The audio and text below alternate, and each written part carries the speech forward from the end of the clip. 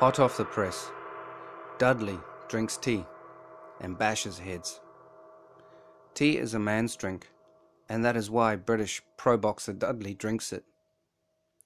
Even though Dudley is a fictional character from Capcom's Street Fighter universe, I challenge any man to go 12 rounds with him in the ring.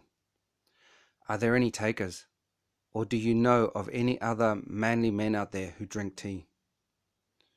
For a lot of people, tea is falsely regarded as a woman's drink, weak and feeble, lacking in machismo, manliness. You know that stuff. But if this were true, why then is it the second most drunk beverage in the world after water? In the quest to define tea time equals me time, the strongest men are actually those most at peace with themselves. Drinking tea is just an act that does not define them. Their inner power comes from knowing that they define themselves. The world around them revolves around them, not because they force it to, but because in their reality it just does.